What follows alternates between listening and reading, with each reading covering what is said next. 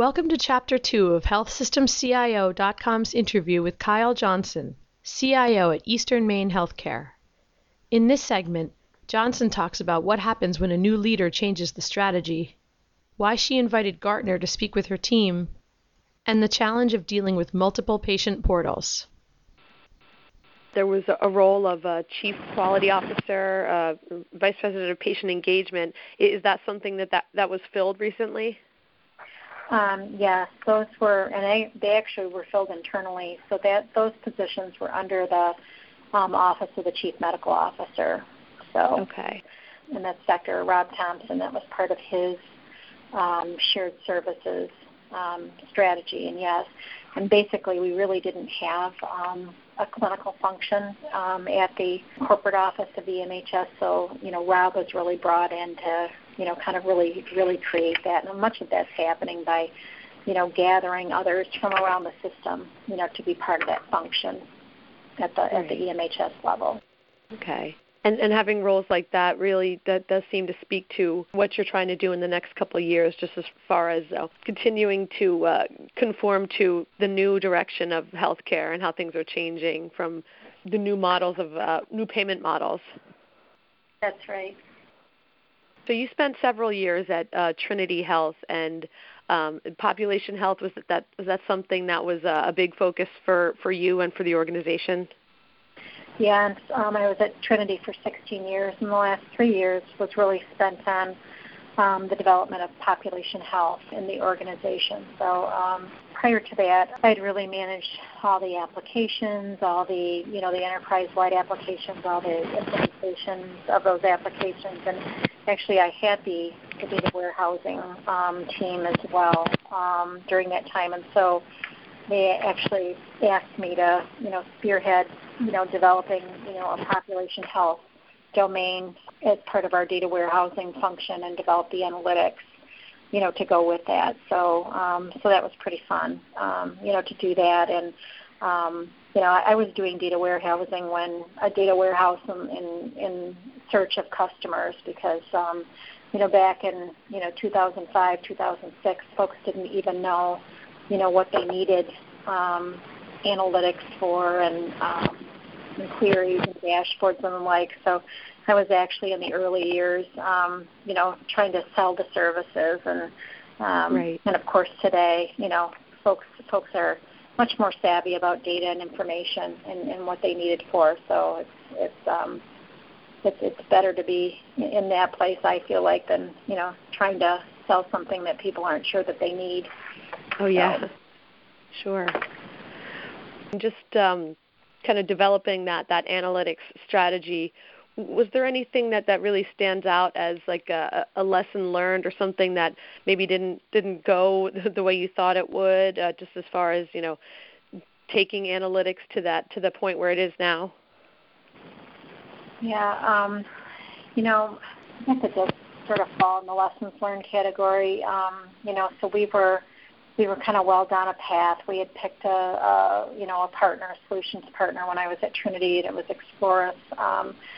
They were a partner, and then we had a new CEO come into the organization, and Dr. Rick Gilfillan, and he had lots of experience. He ran the Geisinger Health Plan for a number of years, and he ran CMMI, the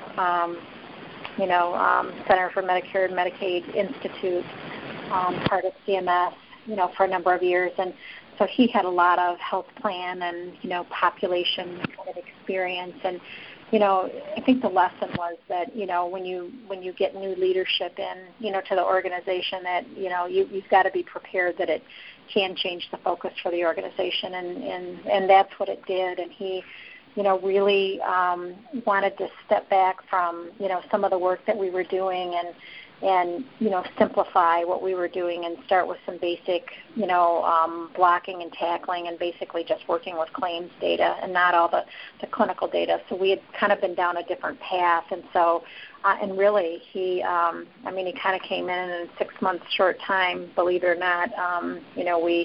They're no longer using Explorus. This has happened since I've left, and I think they're working primarily with Care Evolution on a sort of a much smaller, scope than kind of what we were after. So So, it's just interesting what happens when you have leadership changes and how it can even change the focus, sort of at that level. So, and I don't know, I don't know that either way was right or wrong, right.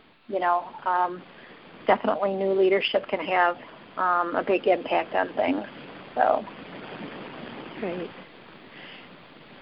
And then now you talked about in coming to Eastern Maine that one of the big drivers for that was the experience you had with data analytics and warehousing, and I could see. I'm sure that this is another instance where having this leadership change, where you became the CIO and you have this experience with data management, data warehousing in a place where there was no formal data warehouse. That's something where it's going to change the focus of the IS organization. Yeah, I think so. In fact, they have a business intelligence steering committee here, and I'm part of the group, but was not one of the co-chairs to begin with, and it didn't really take long before they asked me if I wouldn't mind being, one of the co-chairs of this group, and we're really liking, sort of the foundational work that we're going through right now. I actually had Gartner come in and really talk about data governance and data quality and data stewardship and just all the, foundational things that you have to do, to really have a quality, kind of warehouse environment. And I think folks just didn't have, sort of the full picture appreciation of, all that it's going to take to really do this work. But like I said, kind of in everything that we do here, folks are open and excited for, kind of taking on, the next challenge. So I don't find anybody, kind of fighting that. They're just hungry, for information and learning. So that's really been fun to be part of, helping to teach and guide the organization to, go down this path. Right, and it is I'm sure it is such an interesting thing to be part of, to see organizations like Eastern Maine going through this whole change where you go from volume-based to value-based care. Yeah, and they're pretty fast on the path here. When I was at Trinity, we were in 26 states across the U.S., and when Trinity had merged with CHE, Catholic Healthcare East, we got a lot more of the East Coast, business, and I think they're further along, on the managed care journey. We have a lot more of our population under risk contracts here. We have really seen the declines, in our acute care business and surgeries, in the hospital, the things that you will expect to decline over time. And we're having, really large increases on the ambulatory side, this is all the shift that, folks expect to see. And I think it feels like it might be a year or two faster happening here than other places. So that is interesting, and just kind of managing, the changes in reimbursement during this time. It's pretty challenging. Oh yeah. When it comes to dealing with this whole shift, is that something where there is either like a specific committees or some kind of leadership in place to just work with the clinics and physicians on just on this change and adjusting to it?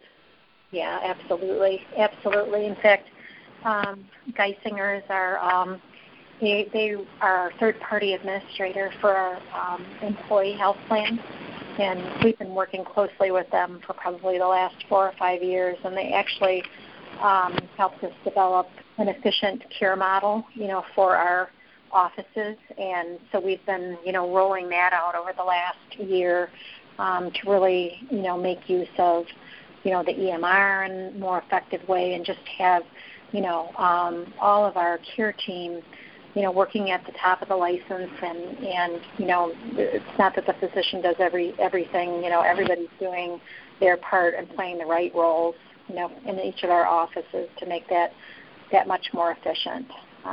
And we're, reaping the benefits of that. We have a lot of care management in place as well, too, through the ACO, that's helping to, manage patients, through the different venues of care.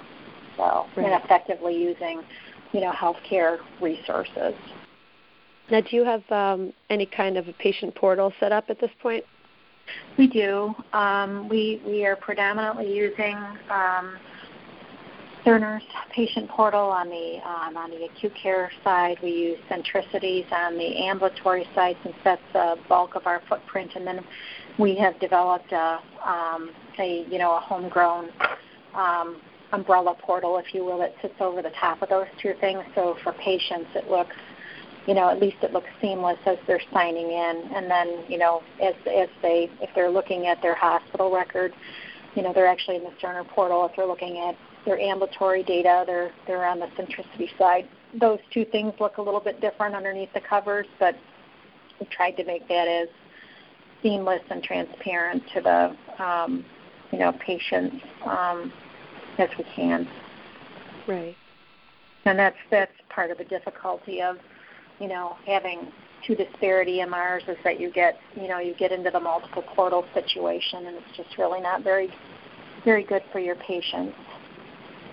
Right. I mean, it's challenging enough to get the adoption and the engagement you need on one portal. So that's just adding a whole other piece to the situation. Thank you for listening to this podcast from healthsystemcio.com.